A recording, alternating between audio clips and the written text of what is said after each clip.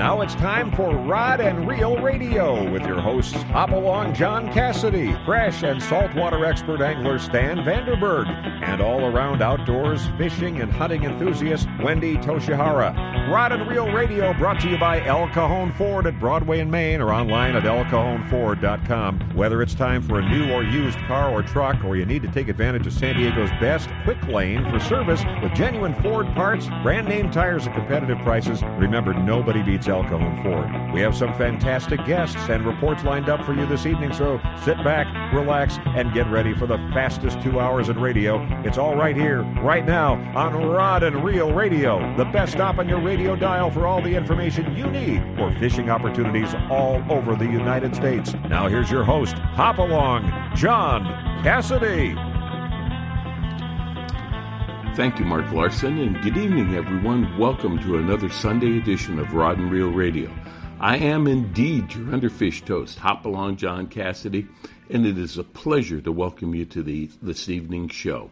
Stan and Wendy are off tonight, but I think we have a great show still lined up for you tonight. This past week, I've been in Tennessee and Georgia, and I think I've picked up some interviews that you're going to really enjoy listening to. We've got Mike Iaconelli with us, pro bass angler. He's going to talk a little bit about his career, fishing the Bassmaster Classic, and his thoughts about fishing Major League Fishing. And then we're going to go down to Dayton, Tennessee, and we're going to be with Mayor Gary Llewellyn and the Chief of Economic Development for Dayton City. We're going to speak with Dennis Tomlin, and we're going to talk about what bass fishing has done to change the complexion of that community. It's a fantastic story. I think you're going to want to hear all about it. There's a couple of other surprises that are going to be in store for you tonight, but right now we ask you to just sit back and relax and listen to the next few minutes of Rod and Reel Radio. I'll be back just before the show ends. All right, Ben, take it away. Hey, we want to welcome you back to Rod and Reel Radio. Hey, I happen to be in Dayton, Tennessee. A couple of years ago, we interviewed the mayor of Dayton, Tennessee, Gary Llewellyn, and we were talking about the economic development of the city, and especially the economic development as it pertained to bringing bass fishing as an industry to his city. And I'm with Mayor Llewellyn right now. And Mayor, thanks a lot for being on Rod and Reel Radio. John, I appreciate you coming back and taking the time, and it's been a good 5 years. It was 2 years since I talked to you last, and we'll bring you up to speed, but thank you for coming back and give us the opportunity again. You had this vision, and I know there's a lot of aspects to being the mayor of a city like this, but you were looking for some way to bring industry to your city. And when people think of industry, maybe they think of smokestacks or big factories, but tourism is a big industry too. And you said you have a tremendous resource that's available but was underutilized when you came into office, and that's fishing. Tell us about what your vision was and how this has evolved into something positive for your city.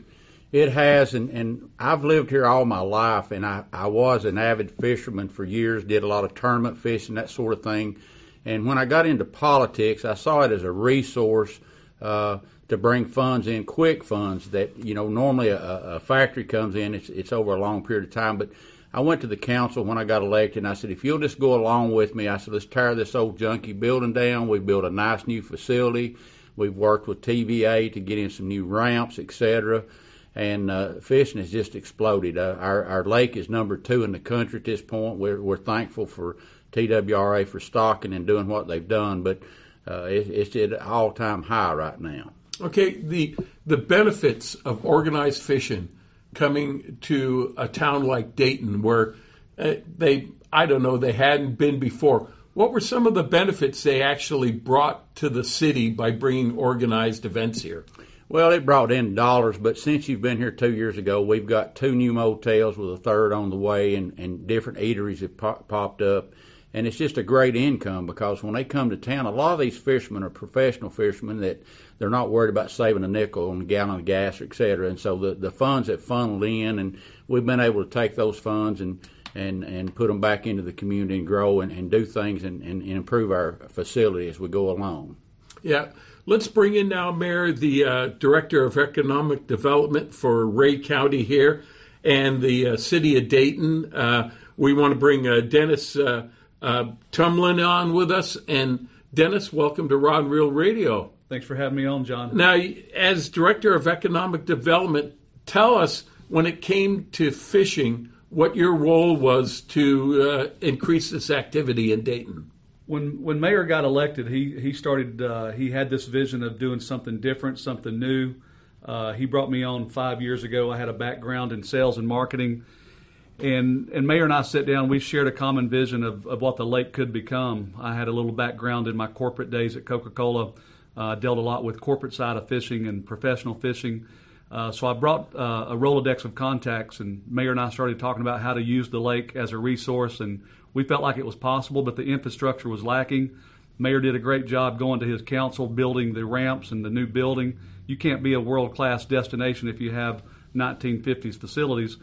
And so Mayor was critical in getting the necessary funds to improve our infrastructure where we could then begin hosting over 10,000 visitors per year. Well, not only that, obviously when fishing came here, revenues increased, not only the tax base, but people staying in motels, people staying in restaurants, supporting other activities in this area. But then, as Mayor, as you said, the revenue base increased quickly. You had discretionary income that you could start looking out and spending in other areas. But then state agencies, you could go to them and you can go, hey, this is our program. This is what we want to do. How can you help us out? And you guys did a tremendous job in doing that. That's right. So we were able to capture that tax collection data. I call this tourism industry, it generates the tax trifecta. The first tax it generates quickly is your sales and lodging tax. So when someone comes and stays with you, it generates sales and lodging tax. We were able to track those increases and share those best practices back with state partners when we were seeking grants and improvements to our facilities, showing them that if they come, they will generate results, and we were able to show those results very easily with documented tax returns. And then the third tax that comes will be property tax. If you do it well enough, long enough, you will eventually see brick and mortar show up, as we saw with new hotels, new restaurants. We have 5 new restaurants that have popped up as a result, and as Mayor mentioned, at least 3 new hotels, adding significant capacity to our visitors. Right. You know, I am just amazed. Have you been contacted by other entities outside of the state saying, you know, we kind of like this template. We are interested in what you're doing. We don't necessarily know the pathway that we should be following. Can you give us some guidance here? Have people been contacting you? Great question. We were featured on CBS Morning News about 2 years ago. The story got out. It was published in American Airlines magazine by a freelance writer. CBS News saw the article, came and did a really nice story on us. After that story ran, I have been able to travel, have been invited to New York, a community on the St. Lawrence River, to share our story, to help give them the template. And they have since then invested and they're bringing in their first FLW tournament later this year as a result of what they saw us do. I've also been to Hiawassee, Georgia, shared with their local governments about the template that we used. They later became home of the Toyota Bassmaster Angler of the Year on the Elite Series this past year as a result of what they saw Dayton do. And just a few weeks ago, I was in LaGrange, Georgia, speaking to the guys around West Point Lake, looking to improve their facilities. And we're givers here. We don't have a secret. We have a really good blueprint that we share. And typically they'll call and pay for some travel and transportation to help us come and tell our story. Now, guys, we've talked about, facilities here. And when you first started out, I know there are things that you wanted to do. You wanted to bring big tournaments here. You wanted to bring a lot of people here. But you go over and you look at your facilities and you go, how are we going to accommodate these people? So did you have to go to state and or federal agencies and ask them for help? And if so, how did that work out for you? So we started, our first foray was we were going to do some improvements on our own. The city Mayor Lou Allen said, let's look at these improvements. We went to bid on a couple of improvements, and it came back with a pretty hefty price tag, surprisingly higher than what we thought it would be for those improvements. Mayor asked me to chase some grants and did not want to spend the local taxpayer dollars on it, and he said there's got to be some grants out there. We began chasing grants in 2014, federal and state grants, and TVA grants, which is our local power provider. Our Tennessee Wildlife Resources Agency have grants, and we began chasing every single possible grant, telling our success story tied to finances, and we have landed, probably in the neighborhood. The federal grant was over $400,000. We have probably on that particular facility alone over $500,000 worth of grants. Wow, Mayor, if I can get back to you, we talked about, Dennis talked about the increase in tax revenues. What did that mean to the city of Dayton with this increase of tax revenues when really you didn't have to spend a lot of money in order to see it come in? Well, we do watch it. I watch it on a monthly basis, and when the big tournaments started coming in, it was a big impact each month, and it did take. Now there's a fee. You know, when the tournaments come into town, the bigger tournaments ask for a fee, so we're able to reinvest our earned money from the past tournaments into the next, et cetera. So it just keeps us from the locals having to spend tax dollars to bring them in when we can use earned dollars to bring them in. All right. And, you know, one of the things we talked about, and we didn't want to talk about negatives, but obviously when you have a great number of fishermen from out of the area come in, they use the resources, they use the launch ramps, the hotels. Sometimes the locals are going, holy Christopher, what about us? These are our facilities too. But with the increase in revenues that you've been able to see, you've been able to help the locals out so that they are not as severely impacted when you've got big events coming into town. And tell us how you did that. We've done a couple of things. So because we have added pressure on our main public ramps, we've been able to take some revenues and go out to some local ramps, improve those facilities for the locals' access. We also, because of you talking about negatives or negative perception, when it gets really hot in the summertime here, we ask every tournament to go to a 3-fish limit. This is a self-regulated legally by the state. They could have 10 bass in the live well if they came in, and their legal limit would be 10. And we self-regulate these tournaments that come in during the month of July and August, the hot months. They self-regulate to a 3-fish limit to reduce fish mortality and increase protect the resource. And that's a self-regulated thing that we do in those hot months. And we don't really recruit tournaments during those hot months. There's a couple that will come in and they go to a 3-fish limit. So we do our best to manage the resource, and I think at heart we're really conservationists, but there is a true blend between economic development and conservation, and you can find a happy medium there. All right. And Mayor, when it comes to satisfying your local population here that are fishermen that go, oh, you've got a big tournament coming in, I'm not going to be able to fish that weekend. I'm not going to be able to get near the facility. Because of the fact that you've had increase of revenues from those people, you've been able to develop some other facilities for the locals that were not really there available to them before. So they're benefiting too. They are, and as Dennis said in the past, we have gone to what he calls the back door outlying ramps and beef them up and re-pour new concrete and furnish places for the locals that not necessarily the guests would know about. We actually have a single route by the boat dock that we built just for the locals to use, which is just adjacent to the crowded area. One of the things that I've pointed out to some of the naysayers that, complain about how busy it is on the weekend, I pointed out to them, I said, we're bringing fish from miles away. Our lake is a long, narrow lake, and so a lot of the fish come from 40 miles south of us. And I said, I'm stocking your creek. I'm stocking your area, so Monday morning you can go out and re-catch these fish. And they go, I hadn't thought about it like that. So, I've fished since the early 70s when the limit was 20, and a good tournament was 20 pounds, 21-pound fish. And if you caught a 5-pounder, it was a monster. A 5-pounder now is a keeper. I mean, it's taking 5 fish that weigh 25 to 40 pounds to catch the average, to win the average tournament now. So everybody's starting to come on board. You know, you're not going to make everyone happy, but we do the best we can. So when you look at all this activity that is on the lake that comes out of Dayton, and then obviously there are other areas around Lake Chickamauga where they have big tournaments too, but the impact on the resource itself, it seems like with the cooperation of your local state and wildlife facility and the conservation of the fishermen, that the fishing on the lake is actually improving much rather than deteriorating. Is that a correct assumption?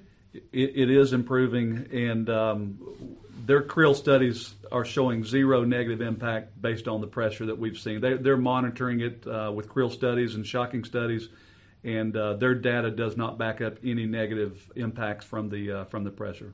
So you're getting a lot of tournaments over here, but you know you're in the tourism business too. Mm-hmm. And Dennis, you were telling me that there are people that casually would come through Dayton and maybe think about fishing, and then all of us, because they were going to another destination, and now all of a sudden they've had an eye-opening experience with their experience here in Dayton. Tell us a little bit about the story of one group of individuals that was headed down to Florida.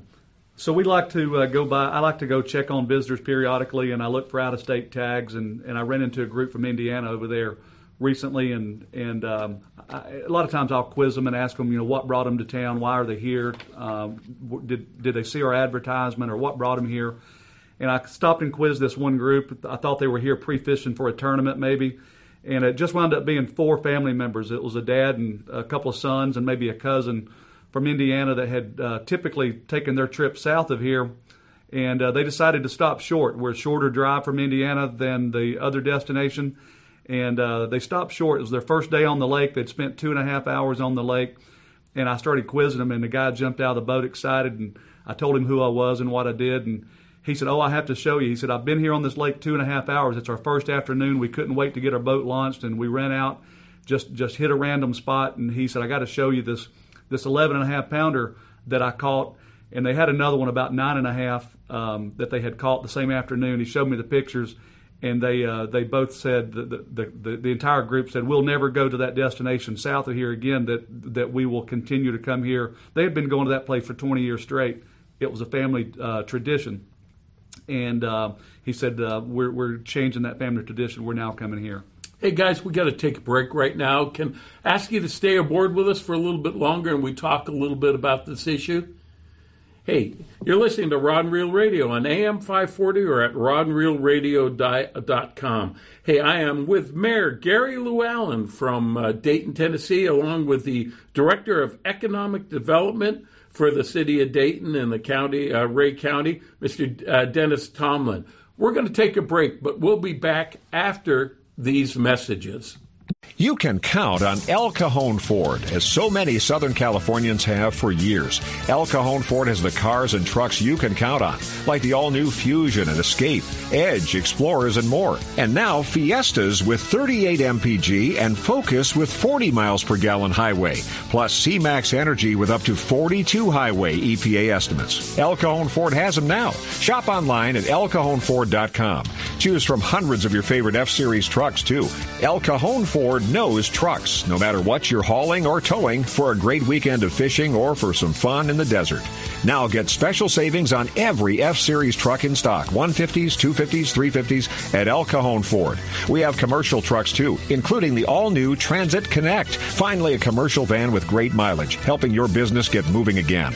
El Cajon Ford, worth the short drive from anywhere in Southern California, Broadway and East Main at El Cajon, or online anytime, anywhere at elcajonford.com. Gamakatsu hooks are made from high-grade carbon steel, specially heat-treated to make them light and extra strong but not brittle. The Gamakatsu sharpening process is the most modern in the world and results in a perfectly conical point that is unequaled in sharpness. Gamakatsu offers a huge variety of hooks for all types of fishing: drop shot, extra wide gap, worm hooks, finesse wide gap, and a lot more. Gamakatsu has a hook for whatever style of fishing you want to do. Don't waste your time on a cheap hook. Ask for Gamakatsu hooks at your favorite tackle store now. I can't wait to spend some quality time with my son fishing this year, teaching him about casting, how to choose baits, set the hook, and how to be safe on the water by always wearing a life jacket. Save the ones you love. A message from California State Parks Division of Boating and Waterways. Angler's Arsenal is the serious angler's first choice for hand-poured plastics, McCoy line, Spro products, Gamakatsu hooks, G. Loomis fishing rods, Shimano products, Avet reels, and just about anything you hear advertised on Rod and Reel Radio. Go to anglersarsenal.com and visit our online tackle store. See the huge selection of Western Plastics hand-poured baits, all at anglersarsenal.com. Angler's Arsenal Tackle Store is conveniently located in La Mesa, just off Interstate 8. Give us a call at 1-800-428-8730. Quantum Fishing's gone and done it again for you with a brand new redesigned Smoke PT Reel Series. Everything from your spinning reels all the way to your bait casters. The PTA design has the new PTXA frame. Lighter, stronger, bone-crushing drag. Quantum Fishing. We are performance tuned. Check them out at Anglers Arsenal in La Mesa or anglersarsenal.com or give us a call at 619-466-8355.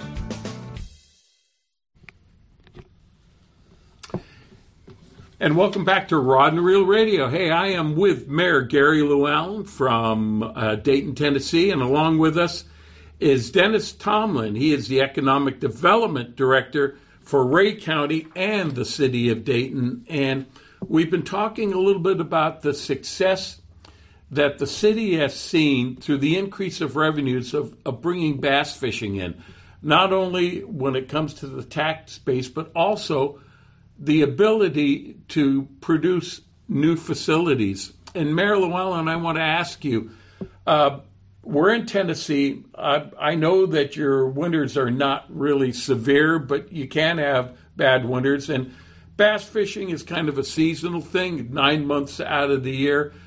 You saw an opportunity, though, that what can we do to bring these big tournaments to Dayton on a 365-day plan?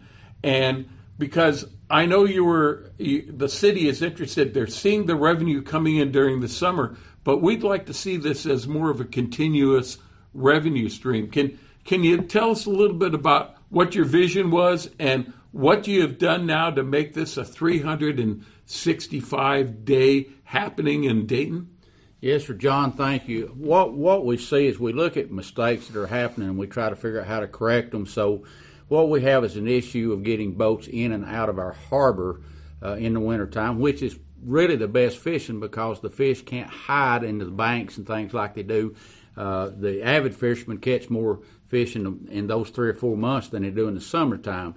So we have a dredging project that we're fixing to do that I'll turn over to Dennis to explain, but we're going to dredge the harbor out as soon as the water drops. We have about a 6-foot fluctuation, and then we'll be able to get boats in and out 12 months out of the year. We actually have big tournaments that have asked to come in November, December, January, and February, where we do have mild winters, and they've asked to come in, but we can't facilitate getting them in and out of the harbor. So we've taken care of another problem that should open up another 30% of revenue when we really need it, when the motels are emptier in the wintertime, the facilities need to sell food and gas and that sort of thing. So I'm really excited about what we're going to do with the dredging project. So Dennis, going to you, the problem was not necessarily weather, since Lake Chickamauga here is a TVA lake, that it is subject to water levels in the winter that wouldn't allow you to really facilitate large tournaments coming to Dayton because the water level would be so low. And they lower the water levels for anticipation of storms and runoff. Or tell us a little bit about the dynamics of that. Yeah, so Tennessee Valley Authority's purpose is one of their purposes is flood control. So in the wintertime, when you expect heavier winter rains and spring rains especially, they lower this lake 6 feet to be able to hold back the flood waters that typically would overtake a city such as Chattanooga or Huntsville, Alabama, that sit along the Tennessee River. And so we lose water in the wintertime. In what I'll call winter is about November till about April 15th is when we lose water. And so we lost the ability to host large tournaments during some of our best fishing season, which is spring and that late fall. And based on the success story we had, Mayor Lou Allen challenged me to go out and look for some grant opportunities, and we were able to go out and tell our success story and to the Appalachian Regional Commission, which is a federal agency, and their purpose is for economic development in the Appalachian region. And we were able to show them how anticipated, as Mayor mentioned, 30% potential increase in revenues by opening up those extra months of fishing with a simple harbor dredge project, which has has been bid and awarded, and will start here in the month of November 2018 to make room for our first tournament February 2nd of 2019 this year. So, in encapsulating it, the problem is not the entire lake level going down where it's not fishable. The problem was more like a lot of the marinas that were in shallower areas, like where Dayton is, you just couldn't get boats in the water because of the lower level. And now with this dredging and this money that is going to be spent by the TVA, you're going to be able to maybe extend launch ramps and increase facilities. So at these low water levels, you'll still be able to run your events like you would during high water times. Exactly right. All right. And again, what does that mean? How much, Mayor, how much more revenue do you believe that's going to bring to the city if you can do a 365-day program as opposed to just a 9-month program? Well, I think it'll up at least to 25%, and we're doing it without any more cost to us. I mean, it's like, it's returnable expenditure. That's what I preach every day, returnable expenditure. When we invest this money into these tournaments and anything we do, it's going to come back to us, and it's going to come back quickly. So by opening this up, we already have our facility. We have a setup. We work with the Sheriff's Department to unload these people. When you come to our tournaments, the biggest fear that I had when I used to fish tournaments was showing up at a lake and not knowing where to park, where the ramp is. We have people sitting there guiding you to the ramp. Park right beside this and right beside that one. We've had people have flat tires that never knew they had a flat tire because we had people jack it up, take their tire off, fix it, and bring it back. But really excited about this winter because, like I say, it's the best fishing if you endure the cold weather, etc. But I'm excited about it. I think we'll get at least two big tournaments a year in the wintertime that we wouldn't normally get. Just looking at the fishing in general and the influx of individuals that are coming into this town, has this been a positive experience for Dayton? Have there been other problems that have been taken care of, or has this been really the type of industry that you'd wish on any town anywhere in the United States? This is a great industry, and I always like to start with this statement that change is typically hard for every community I've ever been in. We're a small town of 7,100 folks, 7,100 population in the city of Dayton. We only have 27,000 in our county, so we were looking for an opportunity, and tourism was an opportunity for us. But in every town in America, I think anytime you try something different, change is always hard for people. It's just human nature to resist change. So when we first started down the road, there was resistance. And as we began to do it and results started to show up and the new restaurants began to pop up and the new hotels began to pop up because of the tourism, the locals warmed up to it. So the cash flow that Mayor has talked about, the cash flow allowed the city to invest in other things such as parks, such as trails. They invested into an industrial site that has landed a very large factory that had the cash flow not been strong from the tourism industry, they may not have invested into that industrial site where the new factory has located. But it all leads back to tourism and cash flow, and it has all been positive. There has been very little negative out of our tourism industry. Well, we're looking at the end of 2018, the beginning of 2019. Are you at your goal right now when it comes to bringing fishing to Dayton as a tourist event, or is just a plateau to go to another step? What's your vision on where that's all leading to? I smile as you ask that question. 2019 is going to be our biggest year yet, significantly. So we began this vision. We really began our first event in 2013. We had a great year in 2014. Here we are going into 2019, and we're going to have our biggest season yet. And I'm basing that on the number of events that I have pre-booked, the number of visitors that are pre-booked. Because of that demand, another hotel is under construction, and 2019 is going to be a banner year, and partially because of that harbor dredge that's going to be, we're going to be able to start our season in February in 2019 instead of waiting to April. So this is something that's going to be really pretty immediate, and it's going to get done, so that you can get this program going. 2019 is going to be a great year for the city of Dayton and Ray County for tax collections and lodging tax, property tax, and sales tax. Mayor Llewellyn, one of the problems that you said you thought you had when all these fishermen were coming in, you needed hotels. That's happening right now. But you were looking for some type of chain restaurants to come in so you can feed these people. How are you keeping up with the facilities to accommodate the fishermen here? Well, we've been fortunate that we haven't picked up a major chain, but we have a local investor. There's been several nice eateries built. One of the things that I'm fighting with now is when you go to some, and I can't mention any names, but they want you to have 25,000 population within a 5-mile area to come to your town.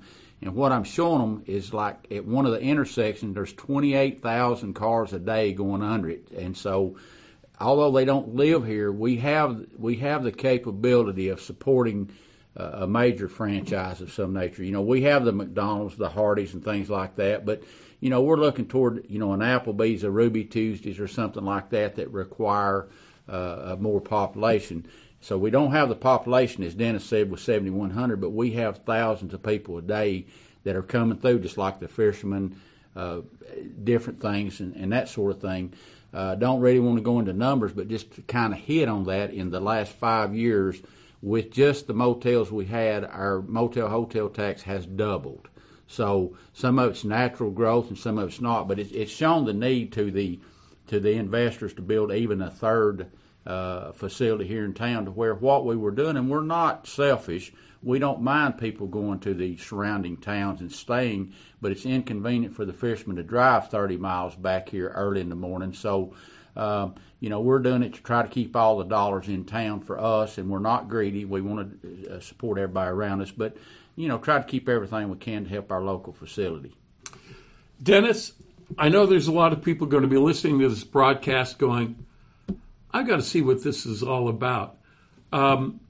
There are sites that you have set up that fishermen and organizations could go to find out a little more about Dayton, the fishing opportunities, the other support that there is for the fishing industry here when they do come. Tell us how people or organizations can access that information. There's 2 ways to keep up with us, to track us. Go to Fish Dayton on Facebook, and we keep an active page, almost a daily post, and keep up with the activity on the lake and keep you really current on our Facebook page. But if you really want to dig down into what we're about and our locations, our lodging, our dining, our all the details, we have fishdayton.com as our website. So go check out the fishdayton.com website. It's mobile friendly, really great site.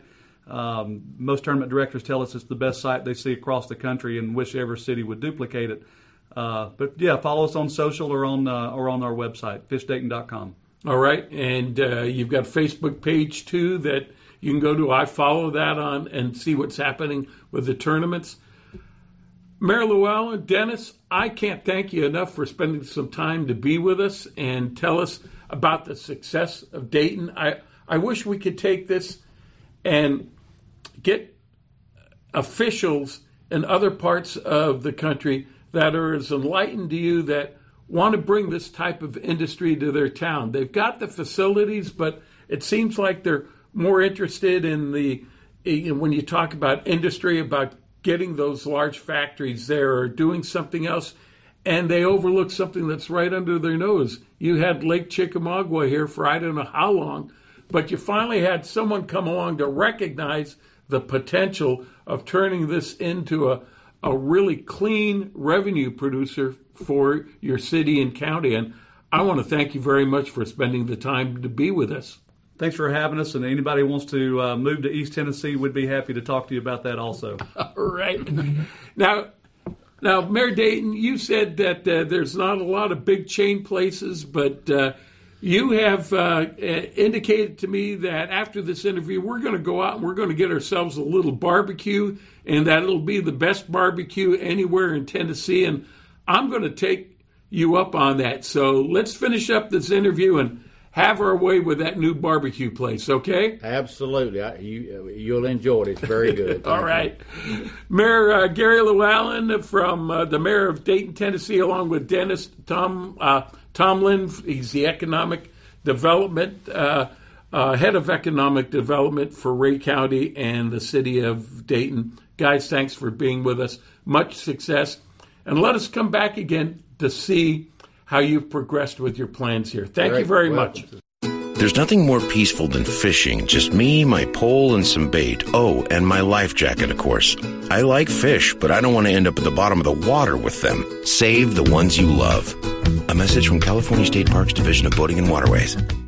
If you're serious about your fishing, choosing the right tackle is one of the most important decisions you'll ever make. Izorline makes premium fishing lines including monofilament, Dacron, Spectra, fluorocarbon, battle-tested harnesses, and top angler-tested Izorline tools and accessories. Izorline premium fishing products are created to provide you with the ultimate in strength, dependability, durability, high abrasion resistance, low stretch, and high quality. All Izorline products are 100% guaranteed against manufacturing defects. You just can't buy better value. Izorline will replace or repair at their option. No questions asked if you're not pleased with any of their products. Catch what you've been missing. Quality guaranteed. Every serious angler knows that a quality hook is an important part of their arsenal. Gamakatsu hooks are made from high-grade carbon steel, specially heat-treated to make them light and extra strong but not brittle. Gamakatsu ring hooks are made with a one-piece ring, no welds, no weak spots, a very smooth-moving ring. Gamakatsu offers a huge variety of hooks for all types of fishing. Live bait hooks, both light and heavy-duty to 4 extra strong. Circle hooks, tuna hooks, ringed hooks, tuna doubles, and many more. Don't waste your next fishing trip on a cheap hook. Get Gamakatsu hooks at your favorite tackle store now. Hey, welcome back to Rod and Reel Radio, and we want to remind you this segment of Rod and Reel Radio is brought to you by the Rockley's Fish Release System. Now you can release fish back to the depth that they came from safely that are suffering from barotrauma with the Rockley's Fish Release System. Look for the Rockley's at your local tackle dealer. Well, if you recall, a couple of weeks ago, we were broadcasting live from Sevierville, Tennessee, and we're actually here to attend the Pittman Creek Dealer Show. It's a big bass show out here in the East Coast. Gives us the opportunity to see some things that we don't normally see and to talk to some people that, hey, we may not normally get a chance to talk to. And we've run into one of those people here at the show, at the Berkeley booth. We've run into Mike Iaconelli. Mike Iaconelli. Mike, welcome to the show, sir. It's great to be here. Thank you. Man, I don't even know where to begin to start talking to you about. Let's talk about, first of all, BASS. Yep. Qualifying for the Bassmaster Classic. Yeah. You learned, obviously, from the past season, it's never an automatic. It's not. And in being left out's got to feel really bad. We had Dean Rojas on the show here a few weeks ago. Same way. But you've made it this year. Congratulations. Thank you. Tell us a little bit about the road you took to qualify for this year's Classic. Yeah, I can tell you hit it on the head. Qualifying for the Classic is not an easy thing. It's never a given. And I think maybe early in my career, there were a few years where I maybe took it for granted. But after missing one my sophomore year as an elite, going way back to like 2001, man, I never take it for granted. And making the Classic is a measure, in my opinion, of a good season. So I'm excited. I made my 20th Classic this year. I've been doing it. Fishing that long? I made my 20th Classic, my 19th consecutive Classic this year. So I'm really proud of both of those facts. And it was a good year. You know, I think a good year, like I said, you make the Classic, you have good finishes. That's a measure of a good season. A great season's when you win one, and that was missing this year for me. From the elites was a win, but I think I would say about halfway through the season, starting in June at the Sabine River, I got on what you call a little roll. And you hear guys talk about being in the zone, guys being on a roll, guys having a hot hand, whatever you want to call it. But there is something to that in fishing. And when you start making good decisions and you have a good event, you can sort of roll it over to the next one. And that happened starting about June for me, and I was able to keep that going all the way through to the AOY Championship, which was a few weeks ago at Lake Chateaugue, and qualified for my 20th Classic and ended up 17th in points, so it was a good year. Well, congratulations. Thank you. 2019 Bassmaster Classic. Is it going to be on a lake you fished before, or is it going to be really a new lake? It's a new lake from the perspective of a lake I've never fished before. And everyone already knows it's going to be right here in Knoxville, Tennessee. It's going to be on a chain of lakes called Loudon Tellico. It's actually almost sort of two separate reservoirs connected by a canal.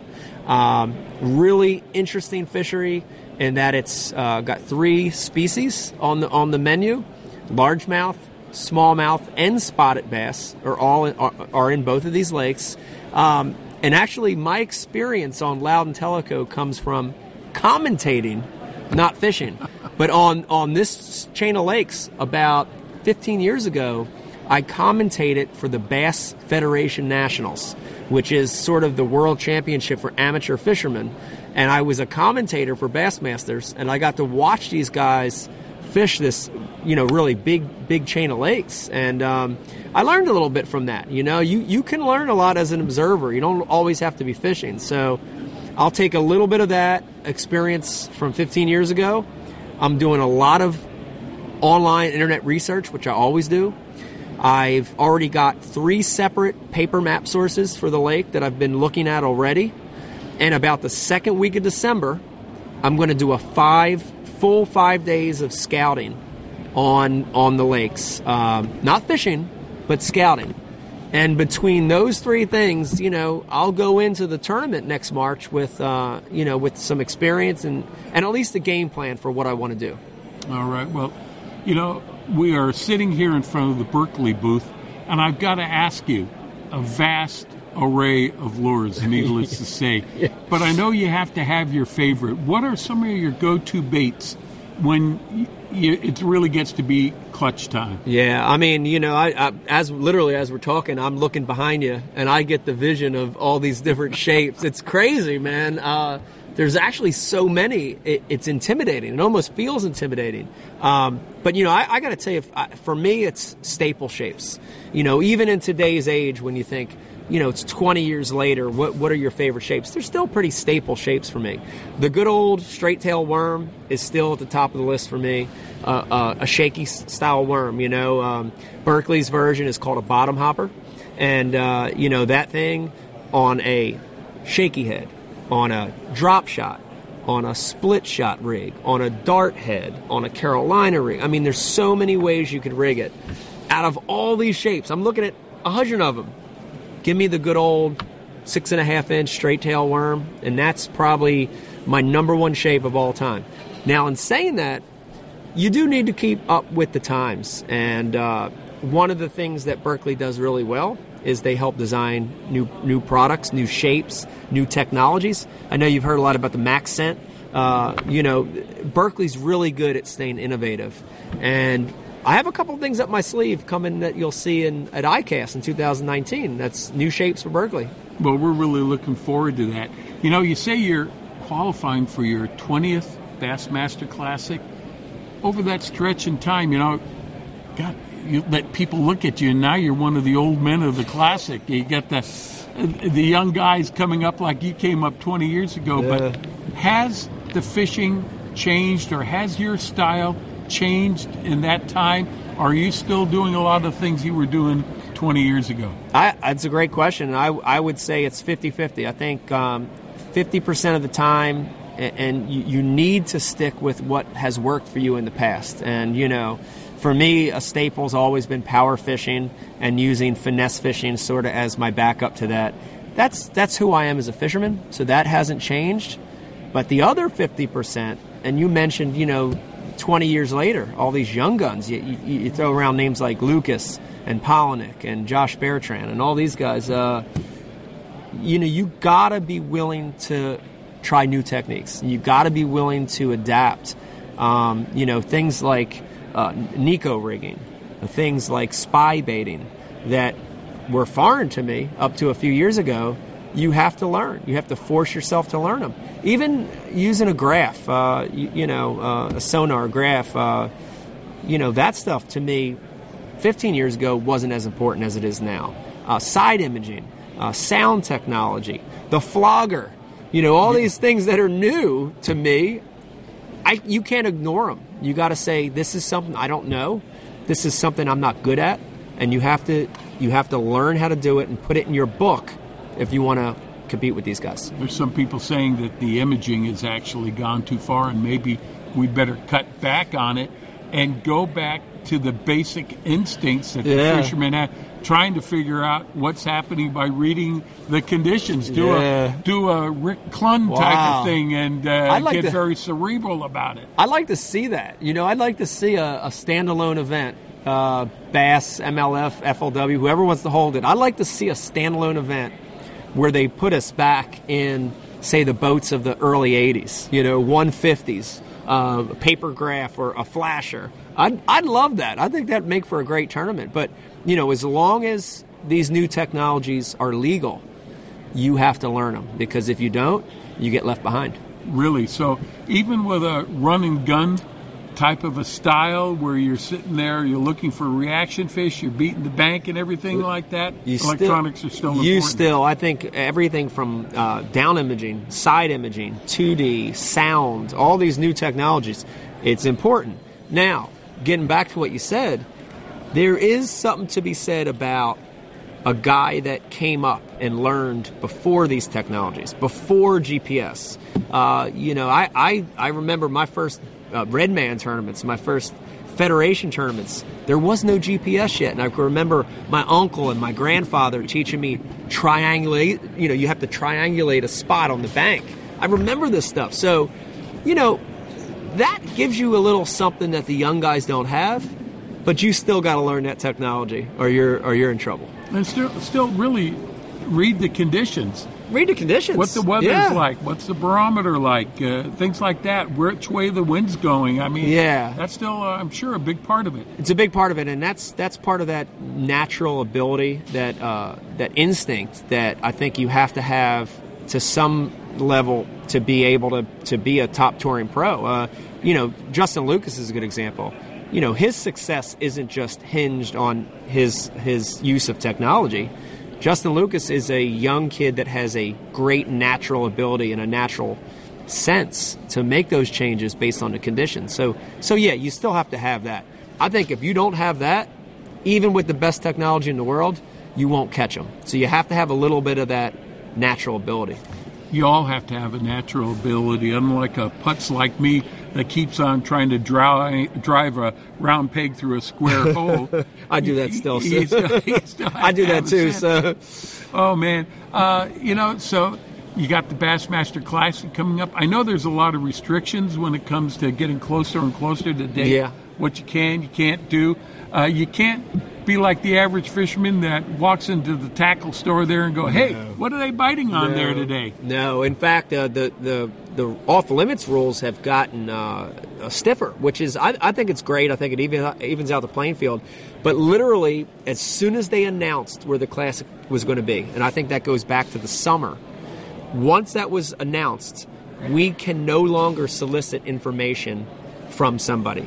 And again, that evens out the playing field. And even with pre-practice, even with that scouting period, I have to do it before January 1st or it cuts off.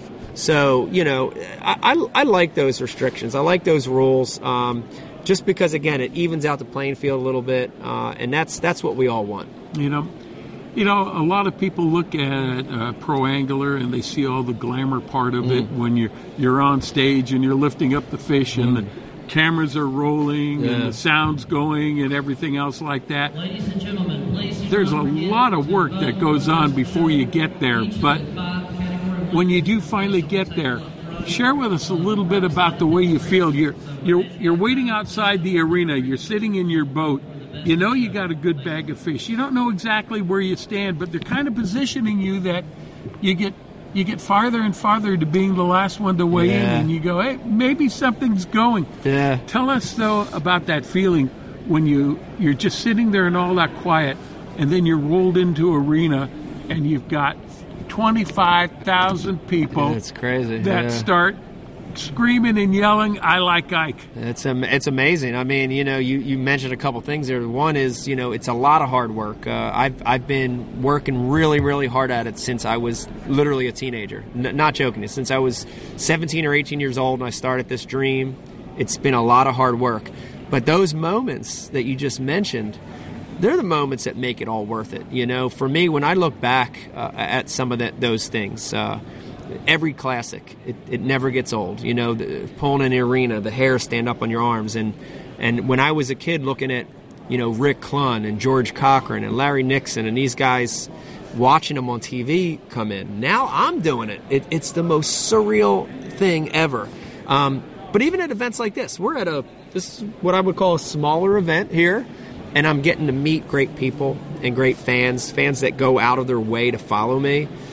That's a pretty special thing, and it's something I don't take for granted. It's actually what keeps me going. Been doing it this long. It's not necessarily the tournament wins that keep me going. It's the fans, and it's moments like what you talked about. Going into those cheers, and man, that's the stuff that keeps you going.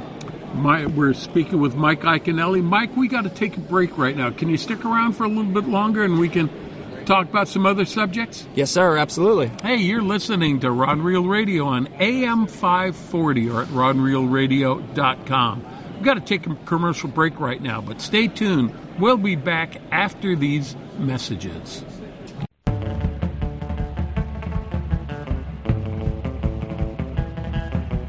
You can count on El Cajon Ford, as so many Southern Californians have for years. El Cajon Ford has the cars and trucks you can count on, like the all-new Fusion and Escape, Edge, Explorers, and more. And now Fiestas with 38 mpg and Focus with 40 miles per gallon highway, plus C-Max Energy with up to 42 highway EPA estimates. El Cajon Ford has them now. Shop online at elcajonford.com. Choose from hundreds of your favorite F-Series trucks, too. El Cajon Ford knows trucks, no matter what you're hauling or towing, for a great weekend of fishing or for some fun in the desert.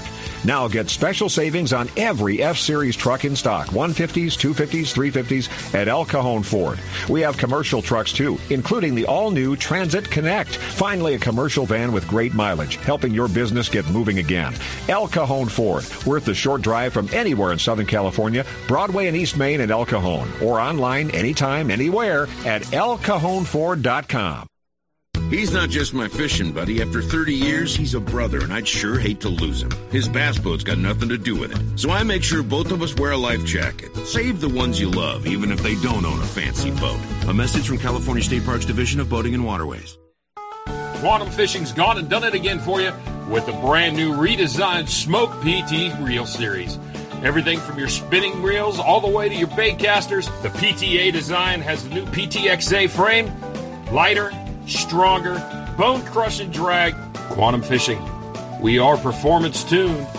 Check them out at Anglers Arsenal in La Mesa or anglersarsenal.com or give us a call at 619-466-8355. Welcome back to Rod and Reel Radio, everyone. Hey, we're spending some time in Sevierville, Tennessee with Mike Iaconelli. And Mike, we talked a little bit about BASS and the upcoming Classic. Let's talk a little bit about Live with Ike. And I've got to ask you, there is a video going around of you doing a little, and shall we call it, urban fishing. Tell us a little bit about that video and really what's it leading up to. Yeah, thank you. City fishing, urban fishing is something I've done for a long time. Actually, for the first 7 years of my life, I lived in South Philadelphia, Pennsylvania. And my first fishing experiences as a kid were around city fishing. The Delaware River, the Schuylkill River, streams that ran near Philadelphia.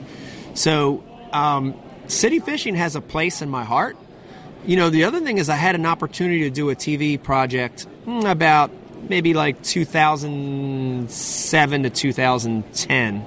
And it was a show called City Limits Fishing, where we went and explored these urban fisheries.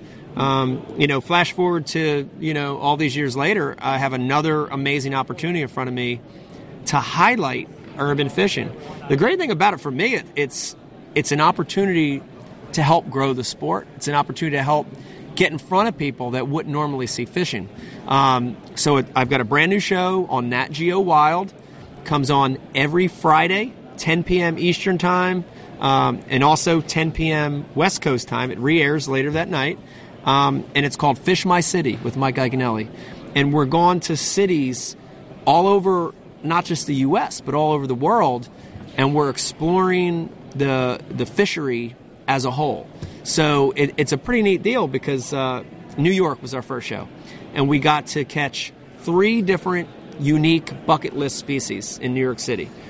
Bluefish, stripers, and fluke, all that are caught within the city limits of New York. And it's real special to me. It's exposing the city. It's looking at a little bit of history, a little bit of culture, but it's really exploring fishing opportunities that in some cases I never knew was there. I got an opportunity to go to London, England, Taipei, Taiwan this year. It's just an amazing fishing experience, and it's almost like it's come full circle for me. When I was a kid, I city fished. That's how I started. And all these years later, I'm getting to do it on a TV project and show people how you can catch fish in the city. It's a pretty awesome opportunity. You probably also find that your appeal is to a lot of young people, a lot of kids, because urban fishing, this is where they start. The local body of water that's next to where they live, or the park that's close to them, or mom and dad taking them out to one of the local compounds. It's got to start somewhere. Yeah, it's a great opportunity to get in front of kids and new people that haven't fished before, and show them that there's this fun, exciting thing called sport fishing that you can do right in the city you live in. I can't tell you how many cities I've been to, Chicago, Miami, New York, L.A., where a lot of kids don't realize they can fish right there. And, so to be able to kind of sort of expose that is really, really amazing opportunity. And it's one of the things I think everybody in the fishing industry, you can talk to any of the pros here today, we're all very conscious of growing the sport, of getting the sport in front of new people.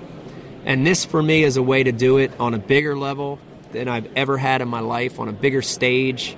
And, if more people every year want to pick up a rod and reel because watching the show, it's a good thing. I've done a good job. Let's go in the way, way back machine and talk a little bit about Mike Iaconelli as that kid. You're growing up in Philadelphia. I don't necessarily see Philadelphia as being the farm league for pro bass anglers.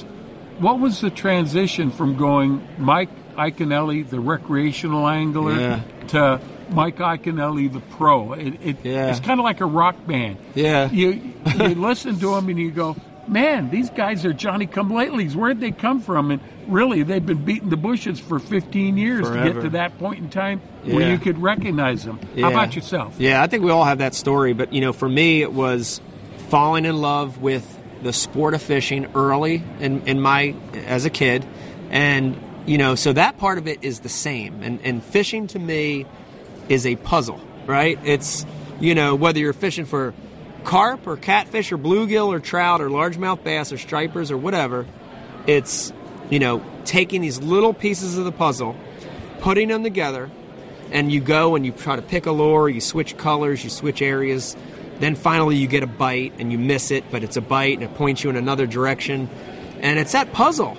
And when you set the hook and you fight that fish, it's you solving the puzzle, but it's not complete until you land the fish. That story, that puzzle is why I love fishing. And then the competitive side of it, or the bass side of it, kicked in for me in my teens. I never forget, I was 11, 12, 13. I remember catching a fish on a number. It was a 9S floating minnow by Rapala, and I was twitching it on the top, not because I knew what I was doing, but I was just kind of looking at it on top, and I had like a 3-pounder eat it. That was the fish that hooked me on bass fishing. And then, that competitive side kicked in high school and college when I started competing locally in little club tournaments, like John Boat tournaments.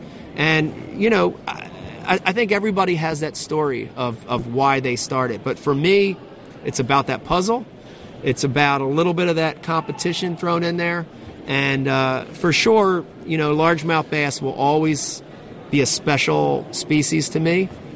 But fishing is a much bigger picture. Sport fishing is much bigger. And that's why I'm so excited about this new show, is I'm getting to do a lot of other stuff. I know. And Mike, you seem to have the same sense of a lot of the pros that we've talked to.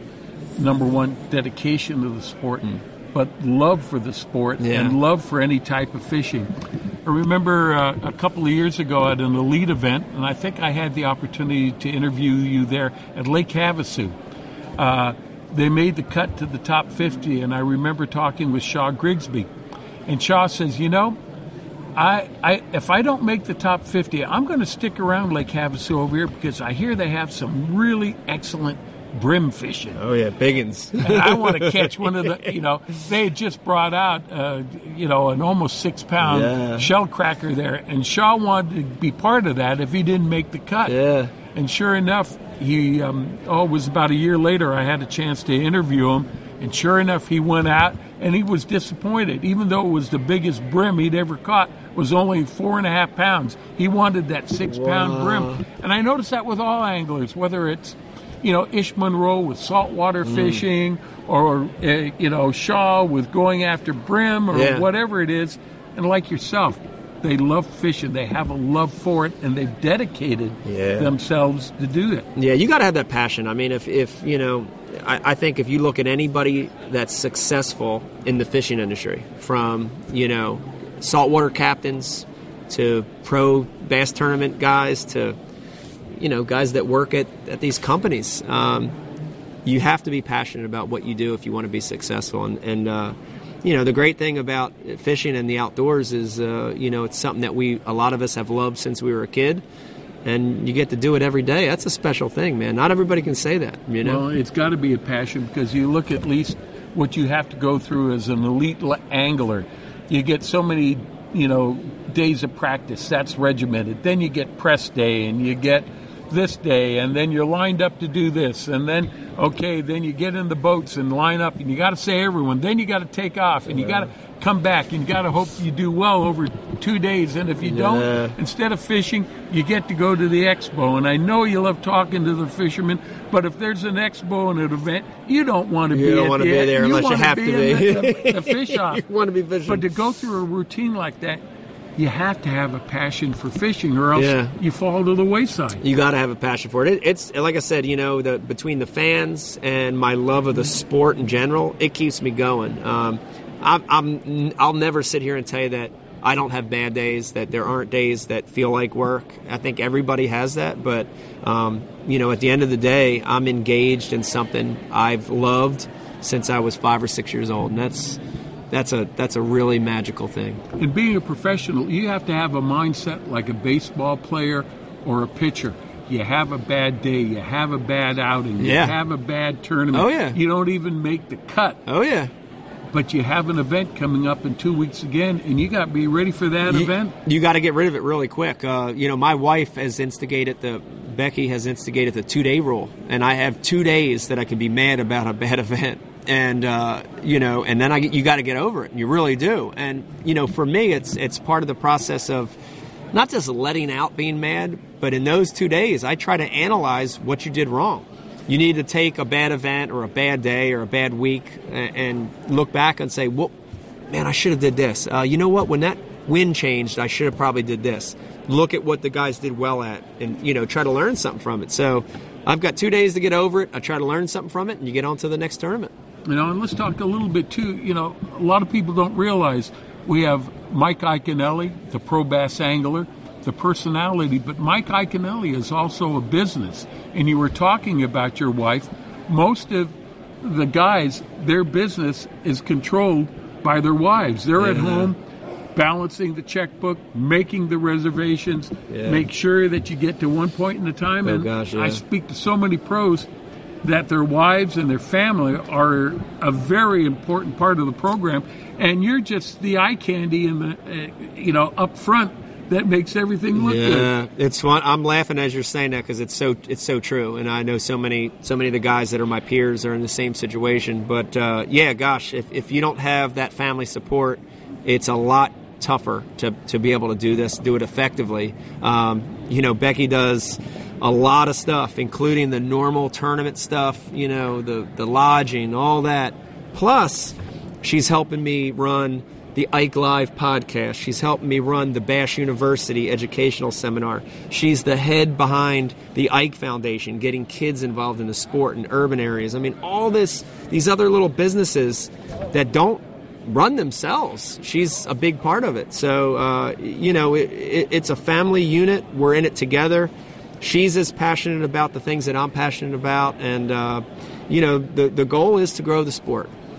Hey, Mike, we've got to take one more break, but I still want to talk to you about a couple of other things. You got a couple of minutes that you can stay with us? Absolutely. Hey, we're going to take a break right now. We're speaking to pro bass angler Mike Iaconelli. Hey, stay tuned. We'll be back after these messages. I like rafting. I love whitewater. But I never forget that snowmelt in the river can cause cold water shock. I wear a life jacket always. Anyone with me has got to do the same. Save the ones you love. A message from California State Parks Division of Boating and Waterways. Gamakatsu hooks are made from high-grade carbon steel specially heat treated to make them light and extra strong but not brittle. The Gamakatsu sharpening process is the most modern in the world and results in a perfectly conical point that is unequaled in sharpness. Gamakatsu offers a huge variety of hooks for all types of fishing: drop shot, extra wide gap, worm hooks, finesse wide gap, and a lot more. Gamakatsu has a hook for whatever style of fishing you want to do. Don't waste your time on a cheap hook. Ask for Gamakatsu hooks at your favorite tackle store now. Hey everybody, this is a message for our listeners from a new Baja Magic Lodge at Cedros Island. Cedros Outdoor Adventures wants to make your dream of fish at Cedros Island a reality. Want to go after giant calicos or yellowtail with the best Cedros Island fishing organization, but you just don't know who to contact? Then give Cedros Outdoor Adventures a call at 619-793-5419, or even better yet, log on to their informative website at cedrosOutdoorAdventures.com. There you can visit their trip calendar and schedule a trip that's convenient for you. Once again, the phone number is 619-793-5419 or their website of cedrosOutdoorAdventures.com. I got a garage full of fishing tackle, and every time I get out on the water, I realize I forgot something important. But I never forget my life jacket. I make sure my buddies wear theirs, too. Save the ones you love. A message from California State Parks Division of Boating and Waterways. Hi, it's Tony Gwynn. Nobody treats you better. Nobody beats El Cajon Ford. Hi, it's Tony Gwynn Jr. For years, my dad said it so often. Nobody beats El Cajon Ford, and nobody treats you better. And that's so true. Now I am proud to join the El Cajon Ford team because with them, it's all about family. They treat you right. You're part of our family at El Cajon Ford. Thanks, Tony. We'll see you at Broadway in East Maine and ElCajonFord.com. Hey, welcome back to Rod and Reel Radio, everyone. We are speaking with pro bass angler Mike Iaconelli. Well, we've talked to Mike a little bit about fishing BASS. We've talked to him about, how he fishes, his mindset. We've talked about Live with Ike, and Mike, just that video that is going around right now, urban fishing, you catching, I've seen it done. Yeah. I didn't know, though, that it could be done. What town were you in with that? So we were in Philadelphia, Pennsylvania. Yeah. We were in, if you know Philly and that city, we were on a street called Broad Street, which is a famous street. It's where the mummers go down when we have the mummers parade. It's right near, not far from the Art Museum, not far from Independence Hall. And it happened to be on a block about 3 blocks up from City Hall in Pennsylvania. And it's just one of those little kind of side bits that a lot of people don't think about when they think of urban fishing. But, catfish in some weird places, carp in weird places. But it's fishing. It's still fishing at the end of the day. And it's a whole new arena, but I'm glad people like that video. We know bass are a very rugged fish. Where, in your estimation, is absolutely the most outlandish place you've ever caught a fish? Most outlandish would probably be, I can tell you snakeheads, which have really sort of, it's an exotic that sort of have taken over in some of the fisheries over there on the East Coast. I had a tournament on the Potomac River, and there was an area that the water is tidal, so it's about a 3 or 4 foot drop. And there's an area where there was a drum up on the bank, and it was actually in practice, and I was like kind of half kidding when I did it. And I pitched my lure into the drum, which on low tide was high and dry, but there was some water in there. I ended up catching a 2.5 pound snakehead out of the drum that was on dry land. But those, I think everybody has stories like that. And, again, the neat thing is fish are hardy. Whether you're talking about snakeheads or catfish or bass or trout, fish can adapt. Fish can live in a lot of places. And, with water quality improving, especially in cities, you got a lot of opportunity in front of you that a lot of they don't realize it's there. Yeah, there's a lot of places now where you can fish where as little as 10 or 15 years ago you wouldn't even think about it. You wouldn't think about it. Things are cleaning up. Some of the restrictions are being lifted, and it's giving guys new fishing opportunities. All right. Hey, let's approach another subject. There's an old saying in fishing: you don't leave fish to go find fish. Yeah, that's true. And tell us a little bit. There's now another organization that's coming on the scene. Yeah. It's Major League Fishing. Gary Klein, Boyd Duckett. Yeah. Now, you have fished Major League Fishing almost since the beginning. Yeah. Tell us about your experience there. Do you really enjoy the format that they present? Yeah, Major League Fishing, I've been there from the beginning, going on 7 years ago. And I think it's amazing what's happening. The last 2 or 3 weeks have been strange in our sport, but, I'm really looking at the positives. And I think with a new league and what Major League Fishing's doing, in the long run, it's one of the best things that's ever happened in our sport. There's going to be more opportunities for us as the anglers, and there's going to be way more opportunities for people to look at professional fishing. And that's the big takeaway for me with this whole thing. So FLW, BASS, they're not going anywhere, but it's nice to have a new circuit that's going to be able to reach new people. And, you talk about the format. I'll be honest with you, it's some of the most fun I've ever had because I enjoy the change of the format. No practice, kind of very fast, rapid fishing by the seat of your pants, and the aspect of total weight, which I really think showcases not just the fisheries, but the anglers. For a lot of years, I think there was a stereotype that that guy just got lucky on any given day. He caught 5 that were 5 big ones, and he got lucky. Well, now that takes that out of the equation. You've got to catch 20 or 30 or 40 in a day to compete, and you're seeing the sport in a new light. You sprinkle into that mix that this is a conservation-minded league. I love it, where you're catching, weighing it, and releasing it immediately. We're really going to save a lot of fish by doing that. We're really teaching young fishermen a big important thing, which is conservation, taking care of the fish, releasing the fish alive. For all those reasons, I think MLF is here to stay, and I think it's going to work in harmony with the other leagues and make the sport of fishing better.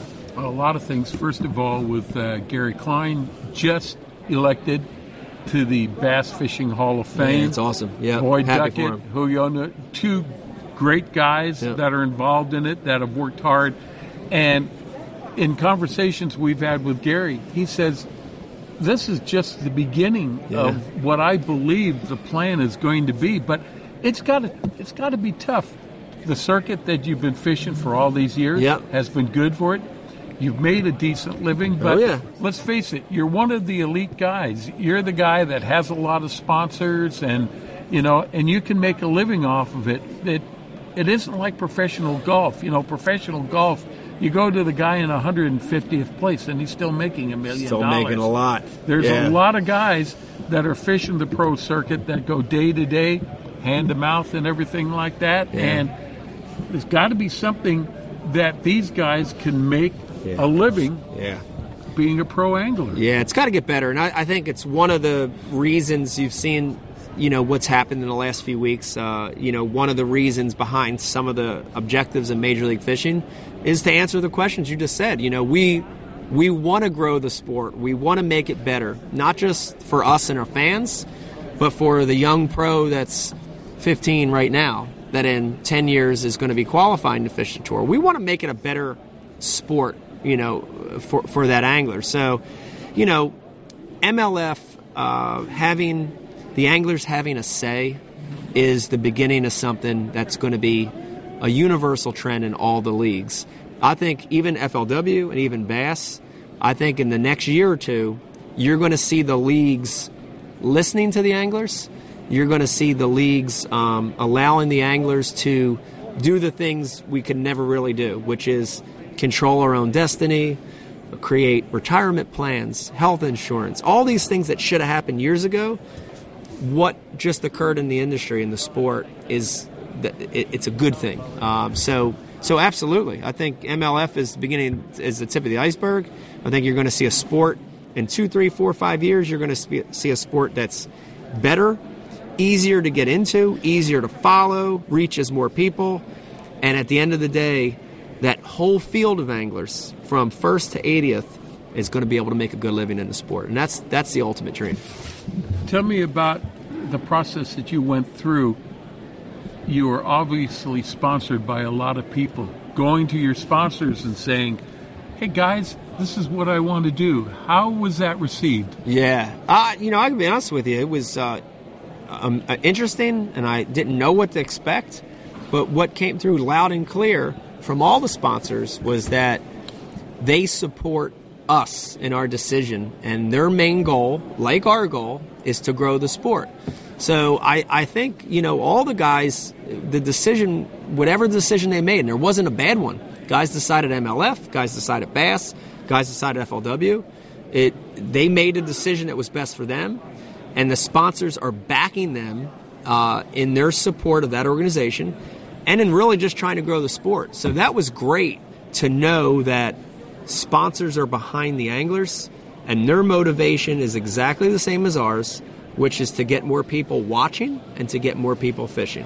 It's a great feeling to know the sponsors are doing the right thing. Sponsors have to also be somewhat excited being associated with you, and then getting the opportunity to have their products showcased on the venue that it's going to be on, where when you get to the finals, you don't have to be wearing another jersey or fishing out of another boat or anything like that. This is a lot of things that the regular viewer, the regular angler doesn't know about. You're going to still get the opportunity to bring those sponsors with you when fishing on Championship Sunday. Absolutely, yeah. On the new MLF format, the new tour, the 8 events, you're going to get to showcase everything you use, whether it falls in line with MLF or not, and that's great.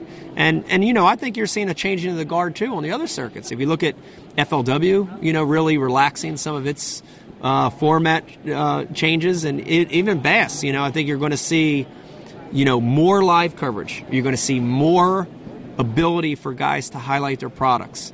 You're going to see more of that, and that's a great thing for the sport. It's what needs to happen to get more people watching. Well, we happen to be at a dealer show here where a lot of the manufacturers have brought their pro staffers.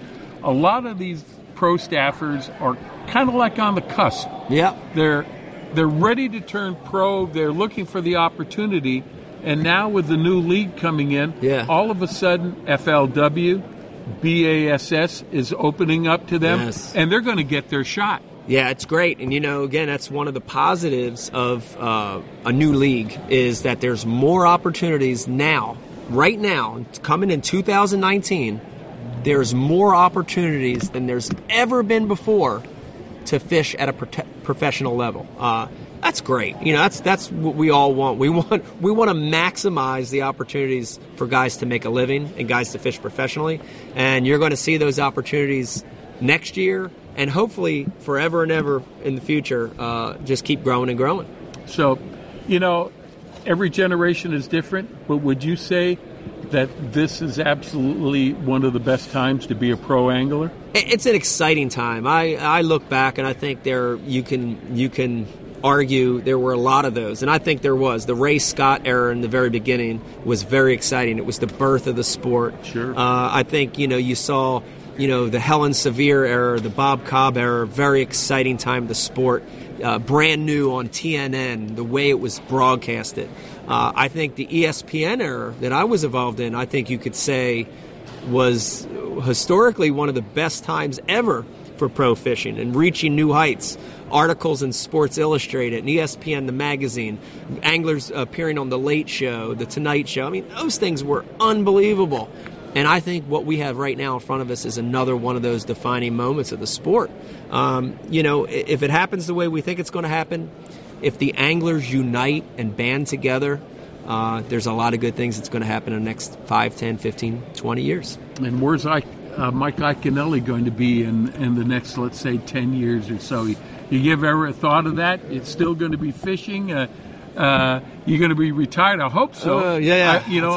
I'm loving the idea that you're going to be doing something besides fishing for your own money. Yeah. You exactly. might be a little more in the mold of a professional golfer. Yeah. Where you can retire and enjoy some of the things. Do lure manufacturing or host your own show like he is.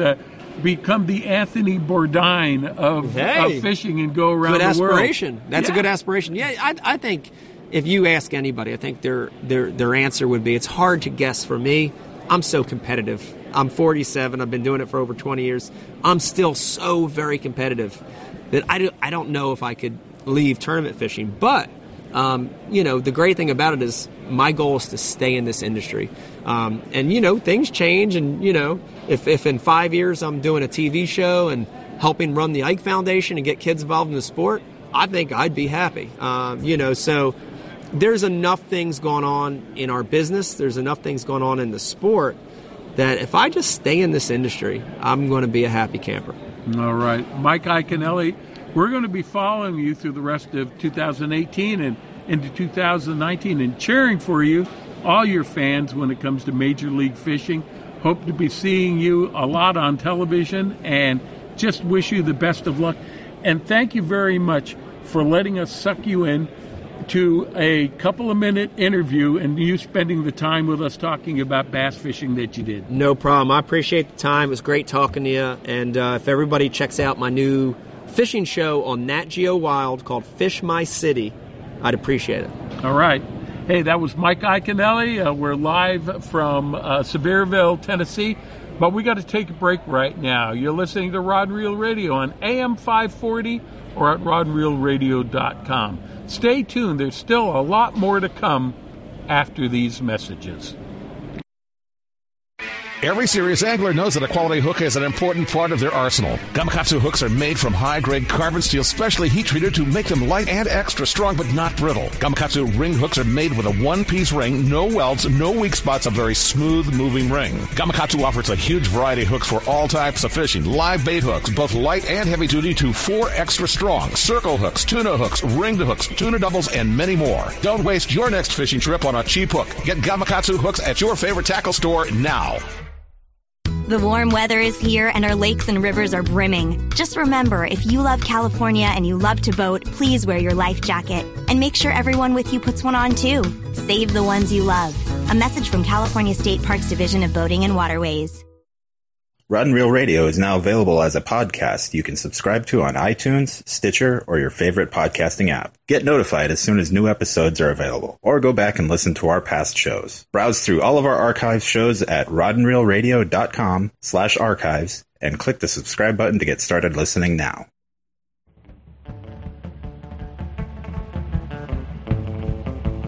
Hey, Wendy and I, we want to welcome you back to Rod and Reel Radio. Well, if you've been living in the cave somewhere, maybe you're unaware of the bluefin tuna bite that we have off our Southern California coast.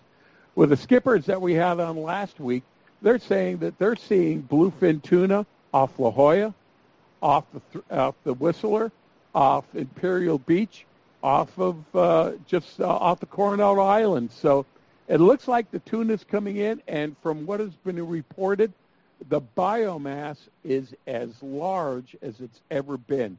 Well, we happen to have a guy that's responsible for catching some of the largest tuna that are caught off our coast right now. No, he's not behind the rod and reel, but he is supplying the lure that people seem to be using to catch those fish. Let me introduce you all to Mr. Jim McCara from Carolina Lure Company out of Hiawassee, Georgia. Jim, welcome to the show. Hi, John. Thanks for having us back again. Oh, man, it is a pleasure having you back. And, Jim, I've sent you some pictures of some of the fish that are being caught out here. Can you believe the success that your lure is having catching fish out here in the Southern California area? Well, it's a real blessing, John, to see the lures working like they're designed. And, yeah, we're beside ourselves. We're so happy for you guys and catching some really nice fish. You got some really good fishermen out there. And, we truthfully, though, we hear that pretty much from around the world. I mean, they're hammering the tunas with them. You know, Jim, I know we've had you on before, but can you tell us a little bit about the Carolina Lure Company and how you came about with the idea of the Yummy Flyer? Because it's a little bit of an extraordinary bait. It isn't something that you just tie onto and throw into the water. There's a little bit more to it than just that. Yeah, I'll be glad to, John. And, I started with the Yummy back in the 90s. You know, we've been in the lure business since 92. I just always had a gift to catch fish and always trying to find a way to catch a fish that won't bite. And I can remember, off of North Carolina, sometimes those yellowfins get so boat shy, so line shy, you just couldn't catch them on anything. We went down to ridiculous fluorocarbon leaders that were so light. I mean, you could barely catch fish and still couldn't get a bite. And I'd watch those tunas running those flying fish, and I just remember thinking, man, if I could ever make a lure that could imitate that, we'd really have something. And we just started working on it, and in the late 90s, we really hit some prototypes there, and me and my old good buddy Captain Pete Zook on the Charter Boat Energizer, we took out some of the first prototypes. John, they were laughing at us. What does Pete and Jim think they're going to do with a rubber fish and a kite? Maybe they think they're off Palm Beach, but you know what? We found out real quick that people weren't laughing anymore. I mean, there's been tournaments have been won all over the world, and it's just been a real good bait. And the secret seems to be is imitating the flying fish and getting that line and leader out of the water. And there's just something about a tuna's prey drive. They're just compelled to chase that thing. And of course, we spend a lot of time on materials and all that, but that's probably too much detail. But go ahead. I've heard stories like the reason why the tuna are so finicky is that there's so much natural forage in the water. Some people think that, especially the bluefin, they have better eyesight than any of the other pelagics in the water. Yet, when you take this lure, it's no offense to you, it looks like some type of a flying fish, but a flying fish is one thing. The Yummy Flyer is another. What makes them so finicky and really love to go after this? Is it as much the hunt as it is satisfying an appetite? Well, I think it's both. I believe that it's just like the tuna have a strong prey drive to chase those flying fish, and we noticed right off the bat we would mark tuna that were hundreds of feet deep. I mean, we're marking yellowfins, big eyes, bluefins over the years, and we'll mark them real deep and put up a kite and put out two yummy flying fish under that kite and start working a pattern over them and watch those fish come up on the scope and hit that flying fish. I don't know how they can see it, John. It's just an amazing thing but they see those flying fish. They love to chase them. They love to eat them. He'll even hit flying fish in waters where there's not. They'll hit the Yummy flying fish in cold water where there's not even any other flying fish. I mean, we've seen it in the canyons up off the northeast coast, and I've even heard some people down in your neck of the woods in real green water catching some really nice tunas on the Emmys. But it's a combination of both. I mean, it's just an amazing thing. It's like we just were blessed and hit the right thing at the right time and the right action. And, we've got many different models and styles to cover everything you can. And they're all, of course, made here in the United States here by Americans. And, we're proud of that, and we're proud of our lures. But we're always working to get better, always innovating. We're an innovative company. And for us, it's about the lifestyle, John, and it's just one of those strange things that you put up a yummy under a kite when they will not hit anything else. They'll absolutely hit a yummy flying fish. It's amazing. What's not only incredible, Jim, is the fact that in some of the film that I've seen and some of the actual trips that I've been where I've actually witnessed it, that the fish actually come out of the water and pick up the yummy flyer, or, if you're watching Flying Fish too, it's not when it's in the water, it's actually when it's airborne, and those fish come out of the water to hit that yummy flyer. It is absolutely one of the most biggest adrenaline rushes I think you can have, even more than a largemouth bass hitting a topwater or a frog. Absolutely. I've got to second that one, John, because it is so exciting. I mean, even a small tuna hitting it are exciting, but, when you see a 600-pound bluefin or a 200-pound yellowfin or something, I mean, these tunas, like you said, I've seen them, they'll catch them 6 feet in the air, actually. It's just an amazing thing to watch these tunas feed and the way they hit it with wild abandon. And, sometimes you've got more than one tuna, fighting over this yummy flying fish. And it's just, you said it, it's an exciting way to fish. Our charter boats love it on the East Coast. I'm sure they're loving it out there, too. I'm hearing the same thing because of it's such a crowd pleaser, just to watch the strikes. Even if he misses the lure, another one will come along sooner or later. But even if they miss it, it's just so exciting. I mean, it's just amazing to see these huge fish, just like you said, they're grabbing it in the air, exploding on the surface, and, wow, there's just nothing like it. Well, Jim, not only is the excitement of seeing it happen, but also it's the anticipation, because we can see from the reports we're getting back from the boats that, there's a schooling fish out there that are in the 30 to the 60-pound range, and they're hitting fly lining and flat falls, and there are fish in the 60 to 100-pound range, and they're hitting fly lining and flat falls. But all of a sudden, when you start talking about triple-digit fish, when you talk about cows over 200 pounds, these are fish that you would never think are projecting themselves and catapulting themselves out of the water to hit the yummy flyer that in some cases could be as high as 6 feet out of the water. Oh, the absolutely. big fish are coming off your lure.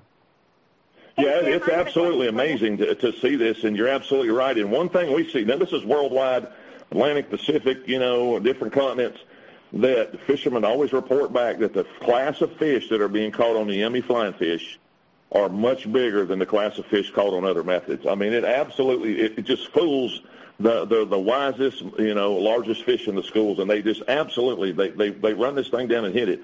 It's very similar to, like, if you've ever been around like a Labrador retriever, and you know how they have that prey drive to chase a ball and retrieve it. I mean, it's like tuna have that same drive to chase a flying fish, and I think that's part of the mystery also. Wendy? Yeah. Hey, Jim. This is Wendy, and Hi, I'm Wendy. wondering. Hi. I'm wondering. So out here in California, we use the different kites that are out here. Is there a particular kite that you recommend for your yummy flyers? And all the kites will work that we've ever tried. All the fishing kites will work. We really like the Kitty Hawk kite, Kitty Hawk, North Carolina, where the Wright brothers flew. We're not affiliated with that company at all. They're an independent company up there. KittyHawkKites.com. Their kites are much less expensive. They're parafoils, and that's what the Carolina fleet, we really hit on that. We started using regular kites, and then guys figured out you can fly that parafoil, and you can pull them pretty fast. You can pull these yummies up to around, guys are pulling them as high as 10 knots. Wow. And, with different rigging styles and all that. But, yeah, just about any fishing kite will work. And the trick to all this, if anybody's at home is apprehensive, get you a kite, go away from the fleet somewhere, learn how to fly the kite. Right. Take you 15, 20 minutes, maybe a little longer. I recommend you practice different angles, to the wind and the current and all, just so you understand how it works. And then start, adding your lures to the clips. And then, if you get offshore where there's a fleet, work into the pattern, whatever the fleet's doing. So, Wendy, go on. And then, I don't know if you know, but out here we have a height requirement, so we can only fly the kites only so high. In other areas that fish your Yummy Flyers, do they have that restriction also? Do you know? Not that I've ever heard of. What's your height requirement? Oh, okay. Oh, gosh, I don't even remember what it is. Jim, but, welcome to the state of California. What can I say? Well, hey, Jim, in the short amount of time that we have left here, can you tell us, the Yummy Flyer is just that one lure. There are a variety of different types of Yummy Flyers, and could you please go over what those types are and what was your intention in aiming those lures to do? Absolutely. So Yummy, Y-U-M-M-E-E, it's our trademark, and under that trademark we have a variety of different flying fish designs. The original 9-inch still a top seller. It's amazing how well we hit that design. We came out with 2 7-inch models that have 2 different wing styles.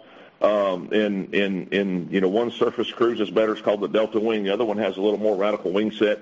And what you start seeing in the different classes of flying fish is a little bit different action and a little different size for the prey. And sometimes, it's hard to keep a kite up when there's a little wind, and so those lighter baits, those 7-8-inch baits work a little better. The 7-inch Delta, especially, and the new 8-inch Super Yummy Troll from a rod tip, amazingly well. They're catching big tunas on them also, and a lot of guys are fishing them right off the rod tips. And then of course there's a 9-inch subsurface model. It's just designed to be pulled deep, like on a Z-wing or something. While you're kite fishing, another good method a lot of people don't talk about, but it catches a lot of fish. And then of course we've got our little 4-inch mini flyers, which is not really a kite bait. It's more of a cast to Dorado type of lure, or a rig in a daisy chain. We'll rig 4 or 5 of those so that they jump and skip and hop, and it's one of the hottest rigs. If you look on our websites, either yummylures.com, which is under maintenance right now, don't go there tonight, but carolinalures.com, you'll see what we call like the ultimate ballyhoo rig and some of these daisy chains. Very effective, and guys in Southern California are actually pulling some of those daisy chains and doing well from what they're telling me.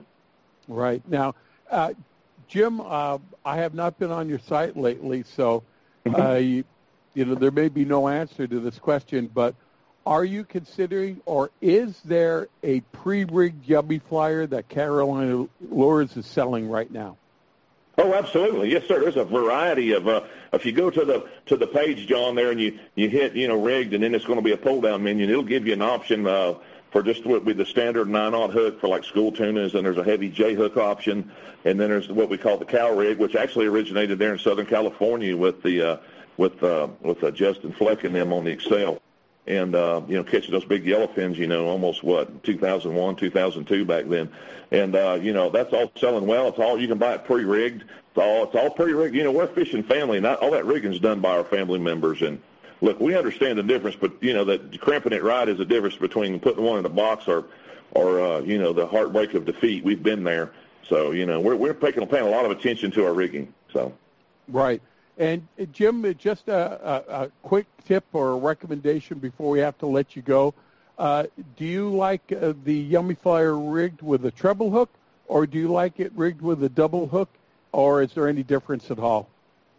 Well, honestly, I like them all the ways. I don't mean to caveat on you. The expert fishermen around the world, nobody agrees on that. I can't believe that there's no agreement on that. But, yeah, I like the treble hook stinger back there if they're short striking and they're knocking them in the air. But, when they're engulfing them, it's hard to beat that heavy J-hook. When that 200, 300-pound bluefin swallows one, he's hooked. And but a lot of guys like 2 J-hooks back-to-back. There's a lot of disagreement on that, and they all work. It's amazingly. And a part of that is having the right Yummy, that USA plastic that we make. It's just got that right feel, so they'll hit it and hang on to it, and they really try and eat that bait. We've got other lures that we've made that are hard, and they hit them and they let them go. And these, they hit them and eat them.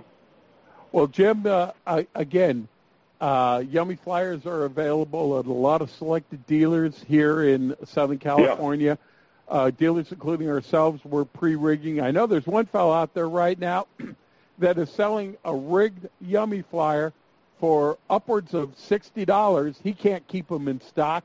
But if we want to find out just all about Yummy Flyers, if we're not familiar with them or we're living in an area where we can't get them, again, give me your site where we can go and find out more about the product.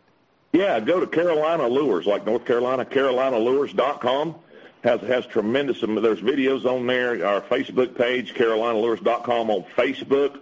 Our YouTube page under Carolina Lures has some rigging videos and stuff like that. And, people can always call. The number is 706-851-9010. You guys can give us a call, leave a message. I'll call you back. I don't have a secretary. I haven't had one since 92. So everybody wanted to talk to me anyway, John, so I have one, right? It is such a great benefit to be able to call the company and talk to the guy that made the lure and probably has a pretty good idea of how it works, and he might even have a few tips on how to tweak it out a little bit. Oh, absolutely. I love to do that, John. Like I said, we're a lifestyle company. We want people to catch fish, to have fun, family entertainment. I mean, this is good stuff. A lot of good lessons learned out there. We want to help people be a success. So, there's no question it's a dumb question. If you have a question, call us, send us an email. We'd love to talk to you. We'd love to help you be successful out there. And, it's all about having fun. You know what I mean? You got it. Well, Jim, I can't thank you enough for taking some of your Sunday to be with us. I know you're busy all week long, but Sunday is a particularly busy day for you, and thanks for making some time for us to be with you.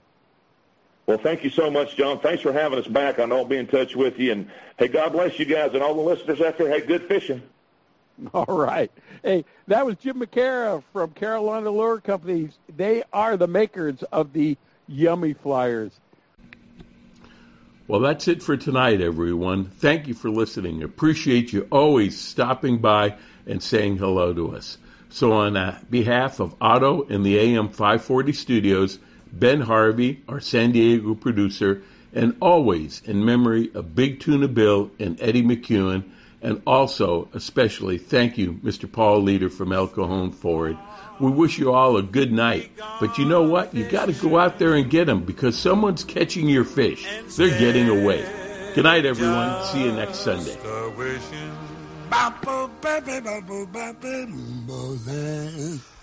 Oh.